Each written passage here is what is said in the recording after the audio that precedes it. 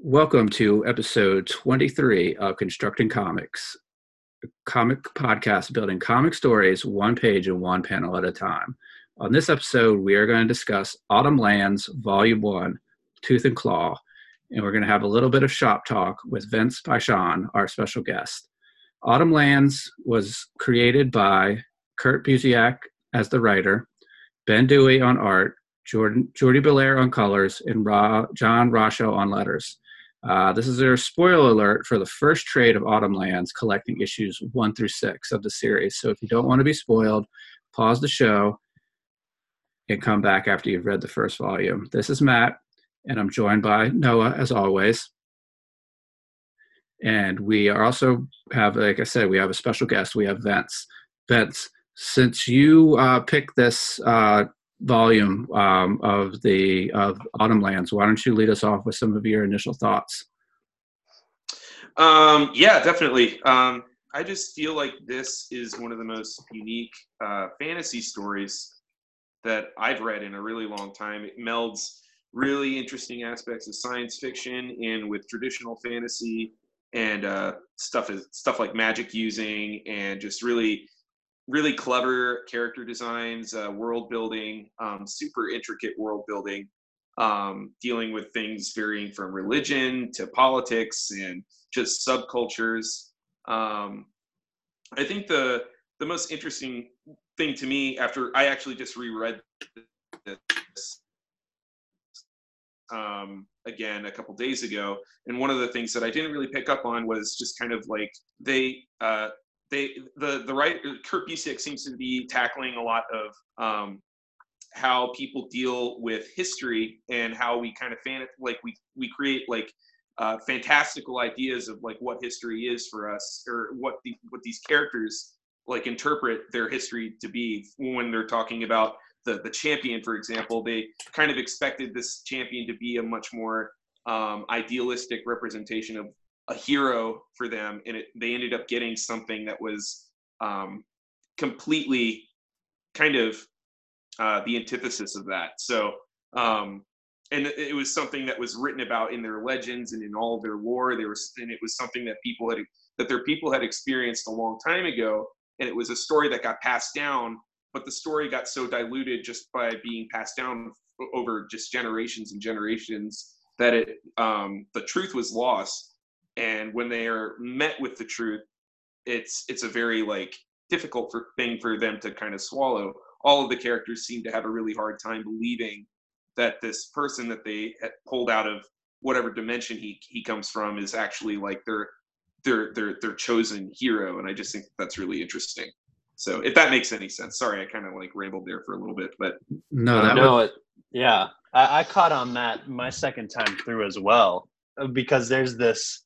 And also reading the second volume where they expound on that as well. I know we're only talking about the first volume, but the series expounds on that idea of the almost the unreliable narrator of history, basically. Yeah. And it's really cool because this series is prefaced each issue by like a different historian's take on this time, with like the painting like done by a different illustrator. And it's always like the most dramatic and unrealistic interpretation of what actually went down. Yeah, and I feel like in the beginnings of the chapters are like it's a picturesque kind of quality that is it's very it's very like just classic kind of fantasy story like images, and it's really I don't know, and I love that kind of stuff. So I love Kurt Busiek's writing also. And again, we talk about like the use of language and how it's sort of how you can characterize different characters by how they speak, and everybody sort of has this like traditional way of speaking, but then when the champion shows up, like he's dropping F-bombs all over the place and stuff like that,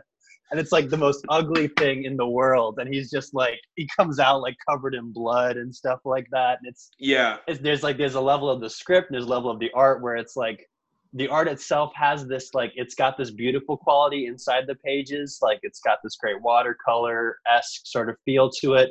But then like it's like really textured as well, so that like helps with like the colors at times. So it'll be like really beautiful and textured, and then it'll be like really gross and textured. In contrast with like the beautiful paintings as well.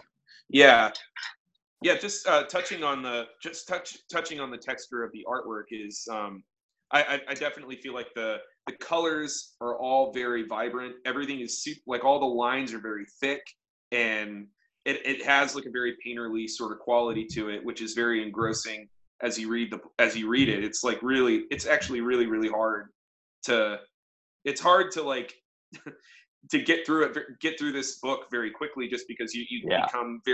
you become very focused on all of the artwork, which is incredible. It's some of my favorite illustrations and color work that I've ever seen in comics. So I can imagine it's definitely worth the wait if you're waiting on this like monthly, or if you were waiting on this monthly, like you knew like, yeah, it's worth waiting because you want Dewey and Busick to really flesh out this world and their art in it. Yeah. Mm-hmm. Yeah, it's a very fleshed out world, and the artwork shows that all the way through, and the writing too. It's a very balanced book, and it's also different for Belair as far as colors, because normally she works in very flat tones when she's working with like more textured artists, like on Moon Knight or something like that, with Shalvey or Smallwood. Like it's more flat, but she actually sort of branches out from that, and you see a lot more like gradient meshes and more textured colors in there underneath Dewey's. Like I think he uses ink wash and ink as well. So it's definitely like a very textured world all around. Yeah, especially when they're summoning the champion. That ceremony where especially when we were just talking about like the gradients, it's just like splashes of color everywhere, and it's not overwhelming or tacky. It's beautiful to look at, and that's just something that kind of it kind of stretches out throughout the entire book. You just get these incredible panels of, especially when the city crashes. When the sky. I just love.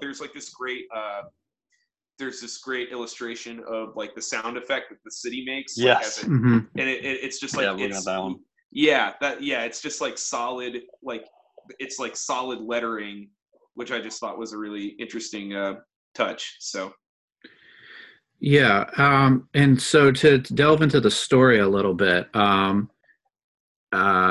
we start off, there's a lot of trade guilds and like ceremonies that everybody's doing, and then we sort of move into where the champion comes in, which is sort of a radical shift in the story. What do you think about the first couple of issues before the champion shows up?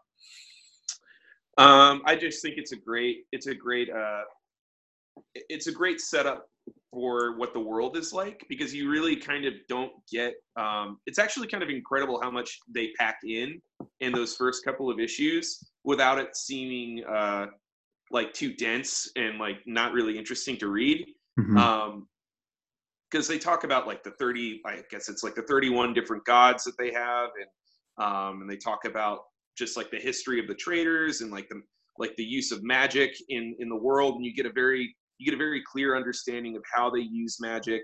And like there's a very nuanced way of describing like the class system that exists between the Sky Cities and the bison tribes below, and you immediately pick up on the fact that maybe like we're not necessarily getting the story from like the best protagonist in the world, just because these are people that clearly are looking down on like people that live on the land. And that first interaction that we see between what's his the English pit terrier, the main character, Dusty. Dusty, his father, when they go to trade with the bison tribe, and he essentially rips them off for doing it. They did more work than what they typically do, and he doesn't pay them a full wage for it, and he just kind of treats them like they're like nothing essentially. And he casts that spell and like injures their leader, and it's just you start to have kind of like you you have sympathy for the bison tribe, but you don't really see a lot from their perspective, especially like even later on in the book, you don't really see that much about like their way of life. You just kind of know that they're just kind of subjugated to servitude to the sky cities. Yeah, But, you get why you get the conflict though immediately from that interaction between Dusty, his dad, and the bison. Mm-hmm. And I think it's a great tool to have. It's always great to have a tool where you learn about the world through someone who's new to the world. So the champion becomes that in a way. But also you get to learn about the world through Dusty as well, because he's so young and full of imagination. And he's the one who asks questions. He's naive. Mm-hmm. He's impressionable. So everything is making an impact on him. It's also great to see like how like their religion, their magic is just so baked into their day-to-day routine. So that's a great way of setting up the story, setting up the world. With like how Dusty goes and turns off the lamps, but before he does it, he has to pray and all that kind of stuff. I guess he comes back and he prays, but yeah, it's a great way. It is a great setup at the beginning. Matt, what do you think of the literal and like figurative use of the castle in the sky, like them, like classic, like being an above class, but also literally being above them? Yeah, no, that was a pretty awesome way to do it. It's it's, as we've discussed, we have a class system, but in with people on top, and this is these are literally people on top of on others as they hover above them in the sky. I have a question here. By using different races of animals, do you think there's any sort of commentary on like real world events, in our world? I was thinking about that as well, and I almost feel like I think that the decision to use animals as like to represent these different characters is to show kind of like the arbitrary nature between like races, and like how like all these creatures seem to be pretty much unified, despite the fact that there's literally hundreds and hundreds and thousands of different kinds of species that are all kind of like living together. Mm-hmm. And I never really got the feeling that they were judging each other based off of what they look like, or what kind of species they were. It was more kind of like it was more based off of like your statuses in like it seemed like there was more social commentary on status, like social mm-hmm. status. Yeah. So especially like in that there's the meeting that they have at the very beginning, where Gartha is essentially telling everybody that they have to summon the champion in order to save the city and to restore magic into the world. And I think it was Sand, the owl, is just constantly going on about how low she is in regards to like where she rests on like the wizard totem pole, mm-hmm. and how they all everybody kind of falls in line behind the decision of Talon, the eagle wizard, who's I guess first chair of the council or something like that, and like his word is just kind of like law. Everybody's just like, oh, this person is holding this seat in our society, so we all have to kind of like listen to what he has to say.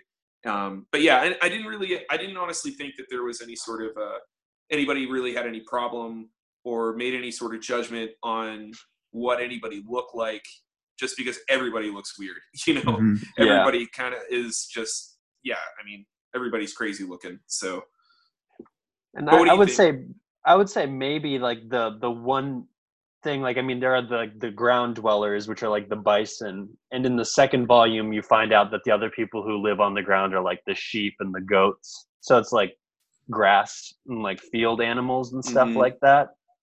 But I'm wondering if that's supposed to be like, maybe that's just sort of like how we see like as like the dumb masses as being like normally like alluded to as being like sheep or cattle grazers or something like that, or like cattle almost.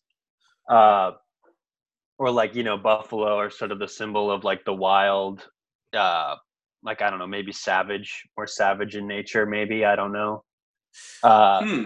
I'm wondering about that, like if there's maybe a direct comparison there. And then I'm wondering also with Garda being like a warthog, like her being sort of a field, sort of like a graze Oh, like that's a good animal as point. well. Yeah. She has more to prove because she's sort of a field dweller animal as well. But Yeah. I think I'm agreeing with you more that there's more of it's not so much a race thing as it is sort of what we as a culture sort of symbolically, like how we qualify, like I guess, like like animals aren't sort of like, I mean, they can be sort of like known as like a derogatory or like a complimentary thing, if regarding race and stuff like that. But I don't think it's like it's not like how mouse is, where like in Yeah. mouse, like there are direct comparisons to the animals and stuff like that. I Mm-hmm. think this is more about like maybe more about class and like almost as you read, it's sort of more about education as well. So Yeah. like you have the people who are like, we normally consider people who are dumb to be sort of like sheep or like cattle, that kind of thing, like easily led astray and all that jazz. So I'm wondering if there's more of a comparison there than it is like a race thing. So, depending on where you're from, of course, you can sort of interpret that whatever way you want to, but I think it's more like, I think it's trying to make a point about like education. What do you think, Matt, Hmm. though? No, I think those are some really great points. A lot of times when we look at people, unfortunately, sort of the position they hold with maybe their job or something like that is a lot of like first impressions we get with the people. So I feel like there could be a lot with that, which Mm-hmm. we've discussed. And Yeah. even to the champion, they kind of have that's the one where it's like almost like the direct, like human interest story right there is like when you sort of like start seeing him through Dusty's eyes. Mm. Like he can't interpret his actions because sometimes he's being really selfless and other times he's clearly being selfish, and you can never interpret like, this guy a good guy, just a bad guy, but that's sort of like humanity in essence. Yeah. Mm-hmm. So he is the direct like representation of humanity. When he comes in, like there's no perfect example because he exemplifies the worst and best of us. Yeah. And he Yeah, also he also automatically assumes that he's smarter and better than everybody exactly. else that he's dealing with. Yeah, he just immediately assumes he's surrounded by idiots. Yeah. Yeah. Well, Yeah. let's dive into the champion a little bit. He shows up and he's thrust into the action, but then after a little bit, we get some glimpses or some possibilities to where he came from. And those aren't answered in the first trade. How do you think that was handled in the comic? I thought it was pretty awesome. I mean, it kind of just leaves you. I mean, I'm a big fan of just kind of like leaving those big gaping holes of like, when are we going to get an answer for a lot of this stuff? Because I feel like they do trickle certain things in that Mm-hmm. kind of allude to the fact that he clearly comes from. He clearly comes from somewhere that is vastly technologically advanced and is. I almost wonder if he actually came from Earth, like if he came from some sort of like futuristic Earth or something like that. But yeah, I thought that was really cool how they were just kind of like, they're not really telling you everything, but they kind of show you everything just by like, you see him interacting with like certain aspects of his person, like his own character. Like he has that that visor that's implanted in his head that like allows Yeah. him to like, it allows him to kind of just take readings and like gather information and knowledge on the environment and like the different different creatures that he's interacting with. Yeah, I thought that was handled pretty well. And Kurt Busiek he's really really good at working towards like the long game. So he has like this character that clearly has a lot going on with them, and he's not really he's not telling you everything all at once, and it just like, and in the next trade you do learn a little bit more about him. So yeah, I think it's good. But also, with Kurt Busiek, you have that like reliability. At least when I've read him, he knows the answers to these things. Yeah, definitely. That's the faith. I mean, can you agree with me, Matt? Like you've probably read more Busiek than I have, but like he knows like where this is going. Eventually, he's a guy with a plan.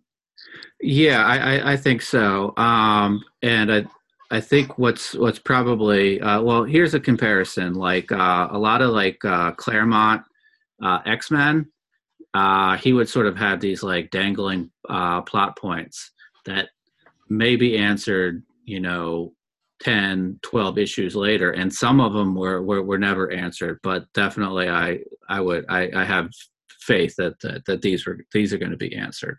Mm-hmm. Yeah, we just gotta get him back to it. That's all it is. Get him to finish this story. Yeah. I love the technology that he has. Like, I like that he's I like the mystery that the question that they pose throughout the issue is how much of the magic is related to science that maybe was morphed into the just like the world itself, like into nature. Yeah. So like what they interpret as magic, he sort of is trying to find the science behind it. Yeah. Like he sort of seems to know. And they reveal in this one that magic has no effect on him. Because doesn't Sandhorst try to blast him at some point? It doesn't work. Yeah. And there's that aspect too, where it's like, okay, there is something to this magic and him being out of time and having this technology inside him that like, and they're both related somehow, this magic and his science. Or maybe even the world that he comes from, somehow the magic that they have comes from wherever this world is, wherever it is that the champion comes from. And that's what Garda and Dusty's father believed as well. So that like the book is leading to it being like everybody sort of thinks the champion is like, I mean, by the end of this, Garda and Sandhorst definitely are like, no, this guy's useless. Yeah. But the story is slowly unraveling like, oh no, actually Garda and all the original wizards were probably right about this guy. He does hold the secret to restoring magic to the land. Yeah. But it's maybe not magic. It's probably science of some sort. Yeah. Well, yeah. Or maybe even the magic that they get is just like the scraps, like from the technology that they build in whatever world the champion is from. Yeah. Or if it was like a nuclear war, it's like, it might be like a fallout, like effect on nature or something like that. Yeah. Yeah. Mm-hmm. Yeah, I love the Terminator style flashbacks as well. Yeah. Like I like how there's just like desolate wastelands. Yes, like tundra. Yeah. Yeah, the tundra and also battling machines. And stuff like that. I love the tripods on this like that one spread at the beginning of the issue with the flashbacks. Oh yeah, the first time I read this and I saw that. It was definitely like what the heck? Like it was a very, because you're reading like this very high fantasy story, and then it immediately like cuts you into this like very intense kind of sci-fi world, which I just thought was, and it's done so seamlessly that it isn't like tacky or it doesn't seem weird or out of place. It definitely seems like the right direction to go in. It was just very like, it's a very beautiful spread too, like that battle scene of like that dude wearing that helmet with a bunch of lights on it, and like you see like all these giant like tripod tanks with huge laser cannons, and it's really cool. Yeah, I like it. And also there are plants in here, and I won't reveal them because we're just going over this issue, but there are plants in that spread that come back in the second trade. Where it's like, okay, that's like you can sort of read the second trade and be like, okay, that's what that was referencing in that image. But also there's a mural of the champion at the beginning of the book with like he's fighting off the giant bugs, and that comes into play in the next trade as well. And I was like, holy crap, like this, like there's a definite like larger scheme here between Dewey and Busiek, like having all these like Watchmen level detail where like they're building this larger narrative, and it's not just something where they're just writing it as they go. Like there's something like they're definitely building not only a incredibly detailed fantasy realm, but also an incredibly detailed like Terminator-esque post-apocalyptic sci-fi realm as well. Yeah. So much going on here. So exciting. Just a real quick thought. What did you guys think of how every single like species had they all had a story about the champion like resembling what they look like? I thought that was really cool. Just a very clever kind of way of kind of jabbing at how I don't know, we as human beings have like assumed like with our own gods like Judeo-Christianity, for example, like God is represented as like a man. Like God is a man. And I don't know. I just think that's interesting. And I mean, you can definitely see like there's definitely been writings about religion for thousands of years that have kind of talked about how like if human beings were horses, then God would be a horse. You know, I just think that's I just thought that was a really interesting little world building gem to throw in there. Yeah, it's so relatable too, and that's sort of what makes us so related. We can relate to these animals so well is because they do the exact same stuff that we do as a society. So like me, I just read over that because I was like, oh yeah, of course, logically, but never drawing that real world association where I was like, oh yeah, Jesus does have blonde hair and blue eyes, that kind of thing, you know, that kind of stuff. Like it's basically that logic where it's like, oh yeah, so that might also play into the race aspect of things, or maybe how this relates to the larger human condition with all this stuff. So yeah, I love that. That's a great writing tool. What do you think, Matt? No, definitely. That's very interesting. I didn't pick up on that at first, but that's very interesting. Oh, and then just you were just saying how like Jesus having blonde hair and blue eyes, like the representation of Jesus is probably changed as a character throughout history. Mm-hmm. And like you kind of see that in this story where they're just like talking about this champion and like this myth. It's probably something that had gone through like hundreds of different variations, and later they just happen to everybody is on like this page of the story right now. And I don't know, I just think it's very, very smartly written, and it's not pretentious. It's just very very honest and very well written.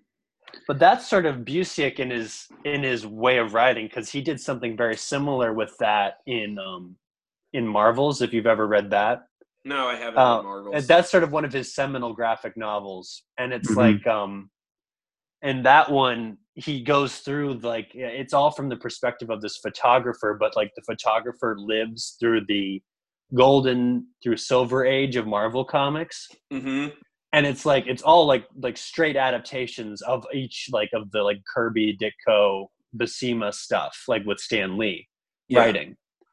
And but as it goes through, the guy like starts out with this like optimistic view of these superheroes, but by the end he's like, I'm so fed up with these superheroes and stuff like that. Like they're not making anything better. And it's like, but at the same time, it like it seamlessly flows through. So I think that might be a writer trademark, is to have sort of this deconstruction of the myth of the savior, that kind of thing. Yeah, like, absolutely. Yeah, I mean, at least what I've read of Busiek, and actually his most recent Batman graphic novel, which I don't even know if he's come out with the last issue of that. It's the same thing. Yeah. But it's all from the perspective of this boy who idolizes Batman. And then like it's like again like this deconstruction of the moral ideology of Batman throughout the story. It's really brilliant. But like I think that's more of a Busiek thing than anything. I think he likes to deconstruct saviors in his stories, especially in his comics. Yeah, well, it definitely adds like a sense of realism to to the story. Just the idea, and I definitely pick up on this in Autumnlands, the idea of nothing is ever permanently made better. So things go well for a while, and you resolve conflict, but eventually things things are going to get bad again. So, well, I also like how, I'll keep going. Sorry. Oh no, that's okay. No, I was just going to just wrap up that thought by saying like all of the characters in Autumnland seem to have this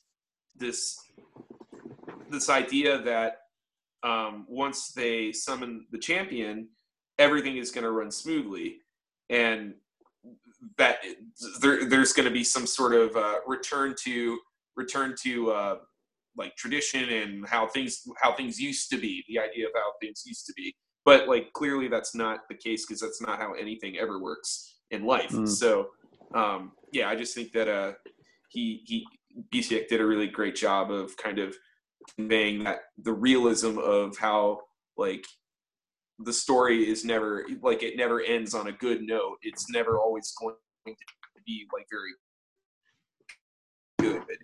There's always going to be struggle and conflict. I also like how Dusty's sort of an example of that as well. That Dusty sort of has been living in the clouds, literally and figuratively, all his life, and literally. He thinks that so when he comes down to Earth, it's sort of a reality shock. He loses his dad, who was sort of the one who had rationalized this world to him. And then he has this new, like, embittered, cynical a-hole telling him how the world works. And the a-hole is new to the world. So, but then, so you can understand when at the end of this first trade that Dusty doesn't want to blow up the champion.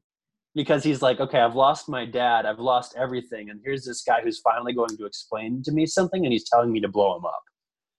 That kind of thing. Yeah. Like, you can understand a child conflicted in that moment, being like, this isn't an easy choice like I thought when I was in the clouds. Like I dreamt of all this, like the champion being heroic, but never to the point where I have to kill the champion in order to save everybody. Like it's not an easy choice. And it's definitely like, it's such a mature story point to put that on a child in Dusty. Yeah. And he goes through so much, he goes through so much of a shift. And I mean, I guess this is really, it's a story about him at the core of it, just like his growth as just an individual living life and learning things and maturing. And we're kind of like seeing we're seeing everything else kind of play out through his eyes, which is, we're all kind of, we're all just as much in the dark as he is.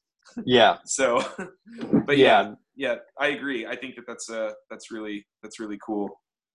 Yeah. And I love that it's a dog too. I love dogs. Yeah. I know Matt's a dog person. Do you have a dog, Vince, or are you a dog or animal person at all? I love animals and I love dogs. I honestly, I was really kind of, I'm confused as to why it's such a particular kind of dog, an English bull terrier. Yeah. It's just like a very strange choice. But yeah, I don't know. I think if I could ask Busiek or Dewey one thing, I would ask why the choices of the certain animals. Yeah. And I would really like to pick their brains on that. Yeah.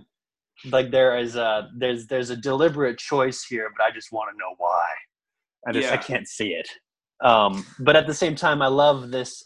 What did you guys think of like the relationship that's built between the champion and Dusty? Like it is almost like there's this mentorship, but there is also almost this like man's best friend sort of parallel as well. Yeah, that's interesting. Yeah. And like the champion even treats him as a dog, like is like scratching his head and stuff like that at times. Yeah. What do you guys think of that? What do you think, Matt? Yeah, he's often like, telling him to go get stuff for him. So it's almost like that. Go fetch this for me. Yeah. So there's even to that extent. So yeah, I can see that. Yeah. But Dusty is just like excited by that. Oh yeah. He's like he's a total dog about that. He's like, yeah, of course I'll do it. Yeah. That kind of thing. Well, it's almost like since he does have such a like human personality, it's like he's doing these things because he feels like he's going to learn something by doing it. And but yeah, I never really thought about it like that. That's really funny. Because I almost felt like he has like the champion almost has like a hesitative relationship as his mentor. Yeah. Like it's almost just like, oh my God, this dog is just like, this guy is just like following me around. So I guess I'll make use of him. So Yeah. But there's like, as the story goes, you kind of start to see him trusting him a little bit more and putting more on him at the end of this one. But then in the second volume, it grows to even something sweeter by the end of that one. My wife actually was the one who pointed out the dog and master relationship when she read it. Very cool. Yeah. So yeah. So she's like, did you notice he's treating him like a dog? And I was like, no, he's a character. And she pointed it out. I was like, oh yeah. And I was like, oh yeah, you're so right. But there is something like deep there as well. It says something about the champion where he's like, he's such a hardened soldier that he, like you said, Vince, he doesn't want to get close to this guy. Yeah. So I was like, dang it, Rebecca, pointing out something brilliant. Like, I'm the intellectual here. That kind of thing. So yeah.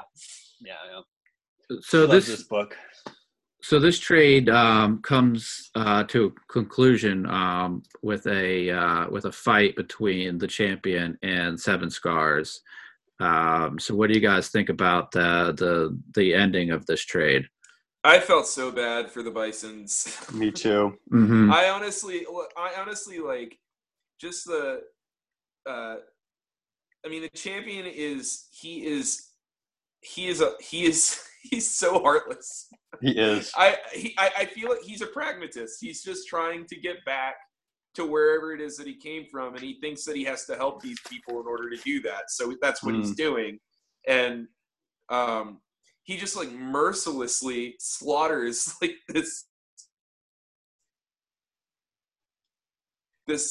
tribe of creatures that they've just been crapped on for hundreds of years probably. And like they finally feel like they get this like moment where they can exact some sort of justice upon like these people that have literally been just treating them like garbage forever. And they just blows up that bridge and kills all of them. Yeah, I definitely feel really bad for Seven Scars. I just because he's clearly like just going back to the idea of like what Noah was saying about just being educated. Like he's not like educated in any sort of traditional sense, but he is smart. But he just doesn't have like the tools or the resources to kind of do the things that he really wants to do for his people. And yeah, they just kind of get the bad end of the stick. It sucks. It really does. I love everybody's reaction to it. Like everyone has like the bison, Sandorst, the fox, Dusty, all have this same reaction when they see it. They're like, okay, maybe that was a little too far. That kind of thing where they were like, yeah. Oh, then it even zooms in on all the people. They're like, he's like a wild animal, like vicious, vile. Yeah. And then Sandor says, but then Sandor feels like, oh, that's pretty clever, actually. And but like even Sandor at the beginning is like, oh, I wouldn't even go that far. That kind of thing. Like he's the one who's been like stabbing everybody in the back. But even he thinks twice about committing mass. Like Goodfoot. Like Goodfoot. Yep, Goodfoot. Yeah. And but also Sandor. They're both kind of like, I don't even know if I'd go that far. Yeah, that kind of thing. I'm looking at that panel right now. It just says. We had no idea what just happened. The sound, the ground shaking, we didn't comprehend. Not until we began to hear the screaming. It's just like a pile of dead bison. It's really horrible. And then he's so flippant. And then he's so flippant about it. The champion. Yeah. He's like, the guy who had an effing bison army at the base of a cliff, pal. Besides, we never agreed on any. And then, he's like, he just doesn't care. He's like, no, he doesn't care at all. War. He's like, this is what I was trained to do. And and it's just, and it's clear that he's just like, I am taking like the path of least resistance so that I could get to where I need to get to. Yep. And it's, I have nothing but I just feel so bad for the bison. Because they're clearly the ones that are being marginalized in this story. And it's really kind of, it's hard to read about it. to read through it. But We could talk about like just Matt and I have done this before on this podcast where we'll just talk about a page, and I'm looking at this issue, this final issue, and we could talk about any one of these one pages for a whole hour and a half episode. yeah. Especially the one where it's 1, 2, 3, 4 pages after the one where I was just reading where the champion's being flippant about it, and it's him running at the bison with the lightning in the background. Yeah. And those speed lines coming off of his arm. And, yeah. Like that's a cool panel, but also that page is just so cool how all the detail in here with the rain falling and it's like splashing down and puddling on the bridge. Mm-hmm. Yeah. It's a beautiful panel. Yeah. Gosh, they're honestly like, it's hard to find a page in this entire trade that isn't just like kind of blowing my mind. Yeah. As far as the artwork is concerned, the coloring is just incredible. Mm-hmm. Oh gosh, it's so I wouldn't great. mind framing any of this art in my house. Yeah, You know? well, especially like the beginnings of the chapters. Oh yeah. There's one in particular. I think it's the one where we're introduced to Goodfoot. Just the color scheme. It's chapter 3. Yeah. It's just like this really awesome, like cool teal color with this just very vibrant kind of like hunter's like blaze orange, and it's so minimal, but it's just so striking. Yeah, I need to go look. I mean, I should probably, like, when I go to a convention, I might try to find some individual issues. Yeah, I think these are the covers, and then then buy some of those like little issue frames, and I'd hang them around my house. Yeah, my wife absolutely. loves this artwork, so she wouldn't protest or anything like that either. So yeah, and that's I'm lucky with that. Yeah, a lot of these colors, a lot of the coloring kind of reminds me of Hollingsworth. Yeah, especially like the backgrounds, like the sky, and just like the gradient work in particular. But yeah, I can see that. Yeah, it's very reminiscent of like Daredevil. Wouldn't you think, Matt? Yeah, I agree. And it's nice to see Jordi Belair do so many daytime scenes. So much work on Batman is going to be done with all of those dark night scenes. So it was nice to get a lot of color in this one. All right, so I'm sorry. Go ahead. Oh no, I was just a minor thing that I just thought of while I was flipping through this. The relationship between Garda and the giraffe. Mm-hmm. Yeah, I just thought it's something that you only see like a few times throughout the trade, but it's clear that they have some sort of a romantic relationship, and I just think that's just going back to the idea of like, everybody's like a weird like a different animal. So when you see like this tiny little warthog, like juxtaposed with this towering giraffe, and they're just like looking lovingly into one another's eyes, and it's just like, I don't know, it's a really interesting dynamic. Yeah, I like I did. It's one of the things I picked up on my second time through. Picking up on their relationship, and it shows this like there is this like they don't really say it as like forbidden love or anything like that, of course. No. At least it's not expressly said. Maybe they'll expound upon it later in the series. I don't know. Yeah. And I guess maybe it also plays to sort of the equality between these races in the sky. Yeah. Mm-hmm. Like they all see themselves as the high intellectuals, so they would never think of breeding with or like falling in love with another species because they're all from the same class system and all that stuff. I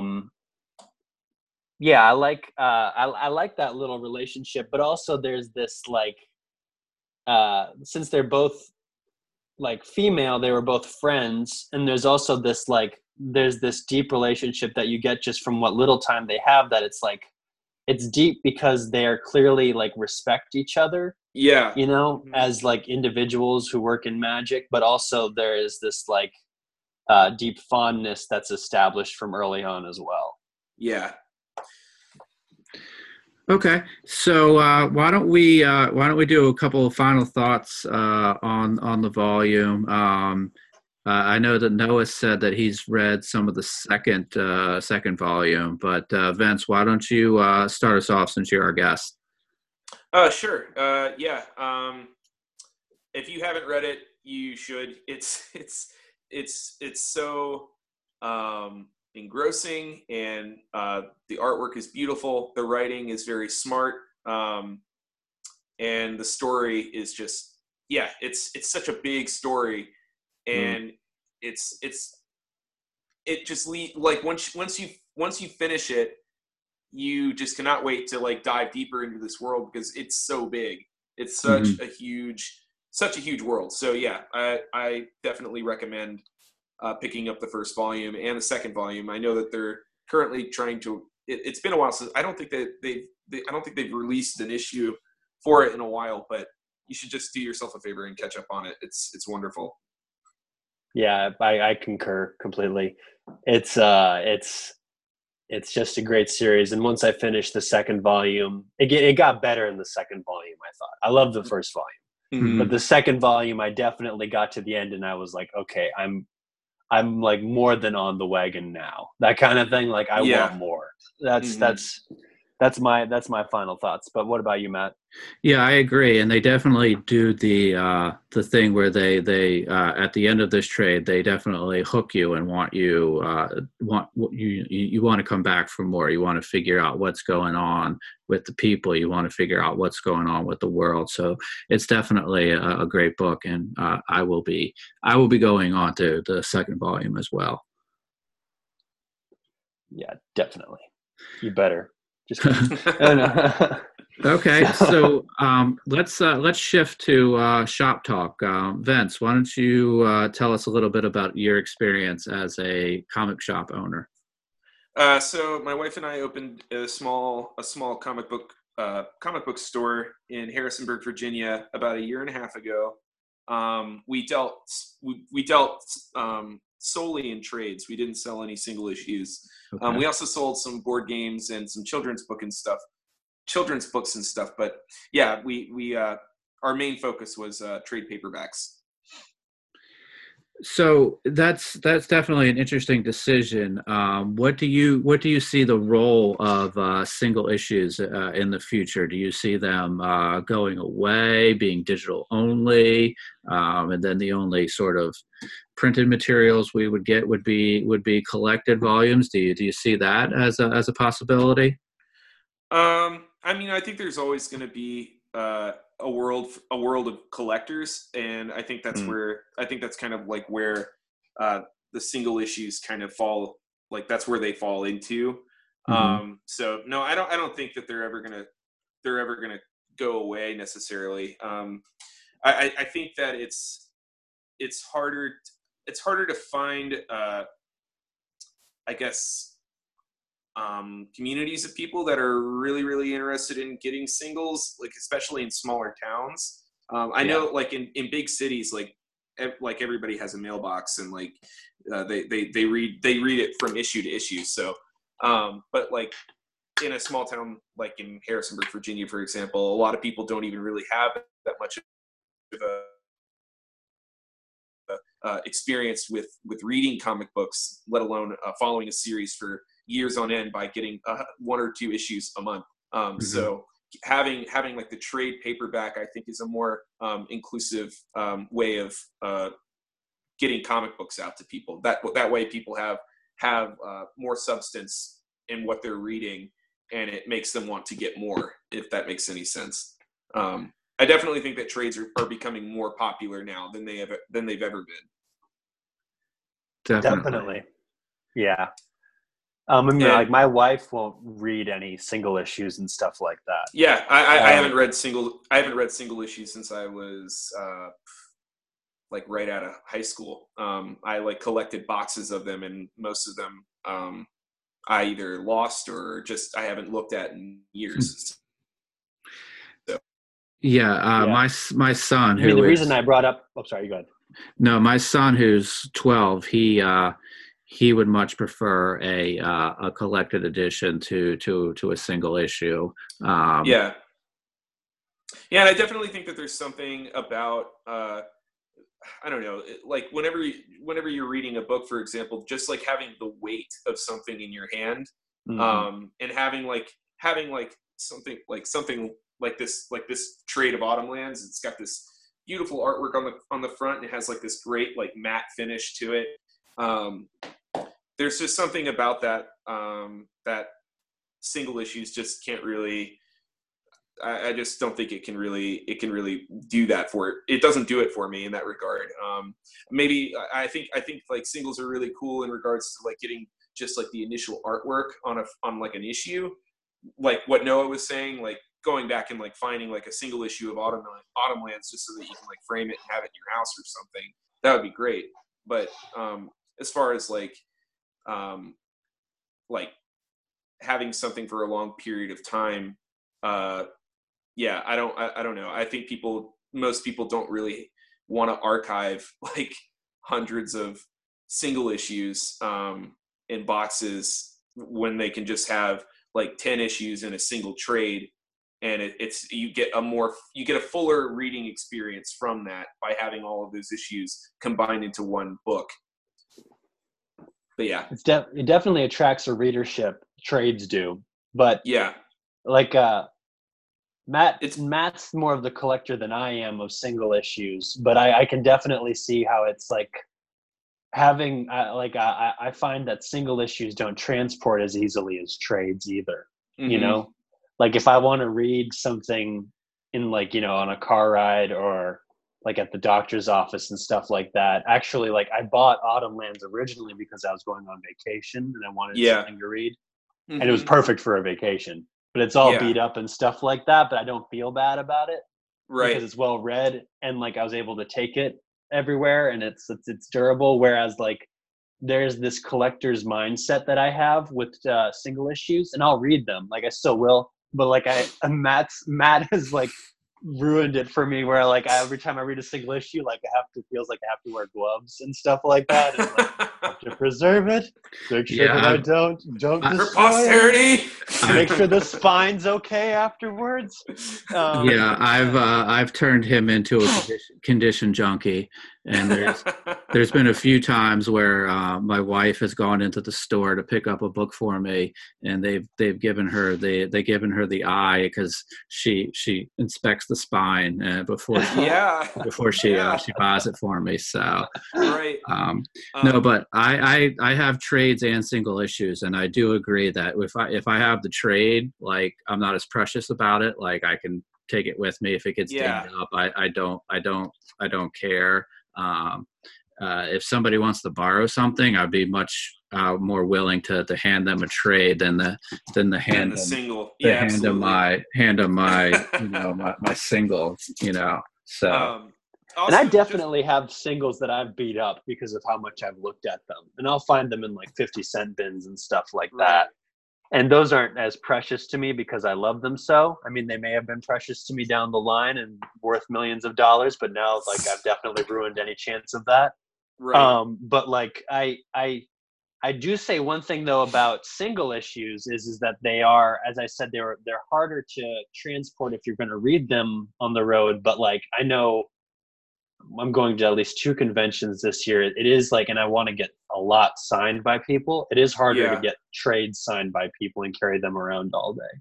Yeah. So I will say single issues are great for conventions if I mhm. want to get something signed by somebody, and I can just put Um, them in my store folio and carry that around. yeah. Also, just as a store owner, having single issues in a market or like in a town where a lot of people don't really buy single issues, if Yeah. you end up compiling, you end up amassing just a ton of them because after like a month, like they're useless essentially. Like people don't want to have them unless you're like a collector, in which case Hmm. that's a completely different story. But most people, like if they don't get that issue like the month that it comes out, they've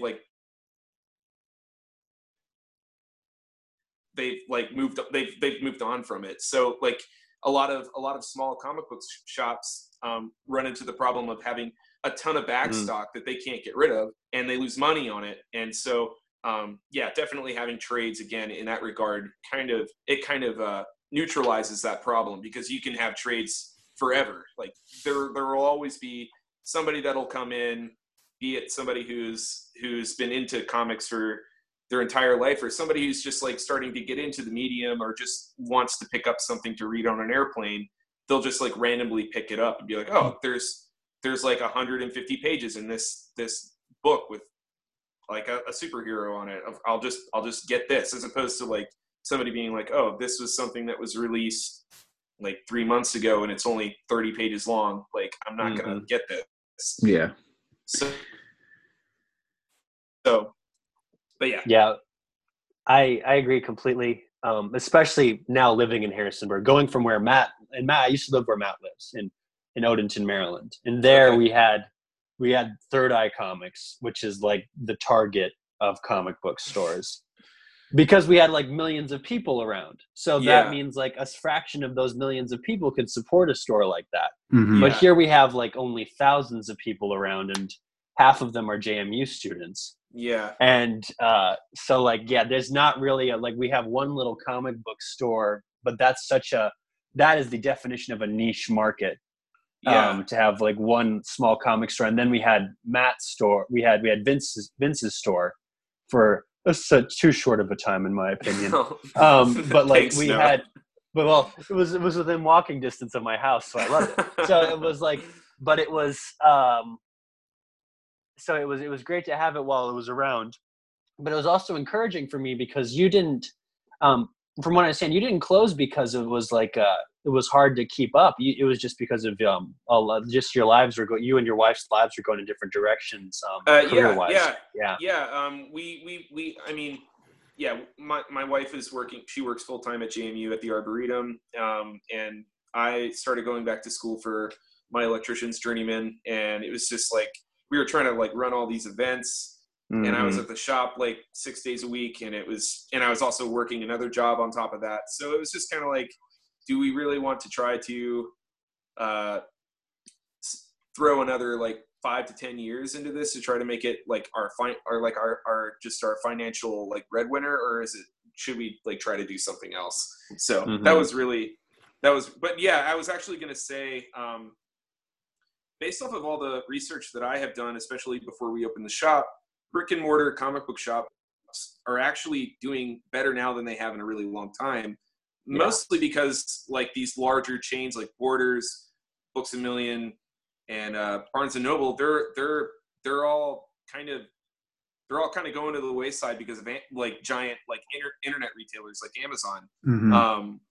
And they've been struggling to compete with them for years, and they can't seem to like find the winning formula to deal with it. So it's leaving a lot of room open for like these more niche shops that people are kind of going into for like a curated experience, as opposed to just the convenience factor of getting something online. So and it works with a town like Harrisonburg because we are sort of that we have that sort of classy, I guess, I don't know, not classy, but like we have that like it's a great city to explore, especially if you're parents visiting kids and stuff like that. And we definitely have like a Renaissance kind of downtown scene. That's a good way of saying it. A Renaissance way of, that's perfect. So and I definitely like we had so many just awesome customers like Noah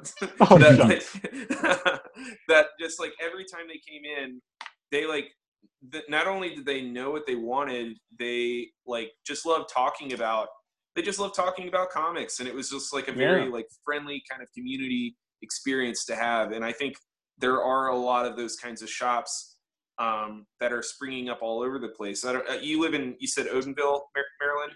Yeah, I work in Washington, D.C., but I live in the Odenton, Annapolis area. So, yeah. Yeah, like there's a couple of really great comic book shops in Baltimore that are, it's kind of like the same sort of setup where like everybody that works there is like very friendly. Everybody like kind of knows like where to guide you if you're like looking for something in particular, and like you don't mind waiting on, if they don't have something in the shop, you don't mind waiting like 2 weeks to get something from them, just because you're establishing like a very good like close-knit kind of relationship, not only with the store itself but with the people that run the store. So Oh yeah. yeah. And it makes it you know, and Third Eye in Annapolis, which is where I was, which is the place I regulared, had the same sort of like business philosophy, where they were like, this is a place where like all of the employees, like you, Vince, were like, we want to start a conversation with the customer about comics. Yeah. You know, that kind of thing. And like, we want them to return not just for the comics, but because they get the conversations that they wouldn't get in the workplace, at home, Yeah. that kind of thing, about this, like this art form that we're all so passionate about. And I guess I don't frequent Phantom as much as you do, Matt, but is it sort of similar there as well? Yeah, I've been going to Phantom for a while. I can walk there or take a quick metro ride, and it definitely is. I have a number of friendships with guys and girls who have worked there. Some have moved on, and I'm still friends with them. They do cool things like events, workshops. So definitely, there's a little bit of that Wednesday popping in to talk with your friends there and talk to them about their opinions on the book. So Yeah. definitely. Yeah, just having like serious intellectual opinions on like these stories. I think it's really cool, and I think a lot of people that read these books like really want to have those kinds of conversations, because it's a very serious medium, and it's nice to find people who take it very seriously. Yeah. And I mean, my wife was surprised when she picked up Witches for the first time, because that was her first like, oh wow, comics aren't just superhero stuff. Yeah. And I had another experience with that with a friend out of high school, and actually the book she picked up and realized that was Autumnlands. And she was like, holy crap, it's not just all superhero stuff. There's this like really complex world that you can explore through comics. Mm-hmm. Yeah. And that's why we started this podcast, is so that we can talk about that. And it's I think it pays off, because I get to have this outlet where I can nerd out about an art form that I'm very passionate about. Yeah. Yeah. All right. So does anybody have any last thoughts on the comic industry, comic book shops, or anything as we bring this to a close? Noah? Oh, I was just gonna say, you know, I think a lot of people try to look at like, you know, movies and like TV shows as being the reason why comics are making a comeback and stuff like that. But I really think it is the reason why. I mean, I hope it's the reason why we were talking about it tonight. Like, I really hope it's the conversations that are being started up, and like realizing that we're all not just, all us comic book nerds aren't just guys who live in our parents' basements and stuff like that. And, Mm-hmm. you know, we're actually pretty friendly people, and or intellectual people who enjoy. Not to say anything bad about people who live in their parents' basements. Oh, I have a lot of friends who do. Just kidding. But like, I've rarely found that to be a true stereotype. That's the thing, is that like it's breaking the mold of the typical stereotype. You know? Yeah, it's just like this ubiquitous thing that kind of like everybody is sort of into on some level now. Yeah. It's not just superheroes, you know? Not superheroes, because I love them. But like, you know, it's not just superheroes. It's something for everybody. Yeah. So, and I would like to say that that's the reason why comics are making a comeback more so than like Captain Marvel or the Avengers or something like that. But in the the Marvel Cinematic Universe. Yeah, as being the reason why that comics are coming back. But like, yeah, why people like comics now. Yeah, I would hope it's more than that. So that's my main thing. That's my takeaway about the comics industry. I don't know about you, Vince or Matt. What do you guys? Yeah, I mean, I totally agree with your sentiment. I definitely think that movies and television have done a lot for kind of introducing people who have been completely unfamiliar with it to the world of comics. But I think that, I think there are a lot of different variables as to why comics are more popular now than they've probably ever been. A lot of it has to do with, just with interconnectivity through the internet and just people are closer to one another now. So ideas are more freely shared. So I definitely think it's a mix between exposure in different mediums such as movies and television, and also just the general kind of connection that people now have with one another now. Yeah, definitely. Yeah. Okay. So Vince, if you want to, why don't you let people know where they can find you online? It's kind of hard to find me online. I don't really have much of a social media presence anymore. Okay. Yeah, I'm sorry. I wish I had more information. No, that's perfectly fine. Well, we do want to have you back on to talk art sometime, because you are somewhat of an artist too, right? Aren't you? Yeah. Mm-hmm. Yeah. So to talk, maybe we can have an episode where we talk art supplies or something like that, or how we like to draw. That would be great, because Matt's an artist as well. Cool. Struggling. Well, hey, we all aren't we all? Yeah, exactly. So it would be cool to. Yeah, we all need to talk art sometime. No, I would like that. Okay. Well, I'd like to thank everybody for listening. If you want to give us a follow on our social media, we are on Twitter. We are at ConstructComPod. We're on Instagram at Constructing Comics Pod, and we are on Facebook at facebook.com/Constructing Comics. And on those sites, I'll put up various images from Autumn Lands for folks to check out, and hopefully, based on what we've talked about and some of those images, we can get a few more fans and a few more folks to check out this book. So we will be back with another episode, and I'd like to thank everybody for giving us a listen.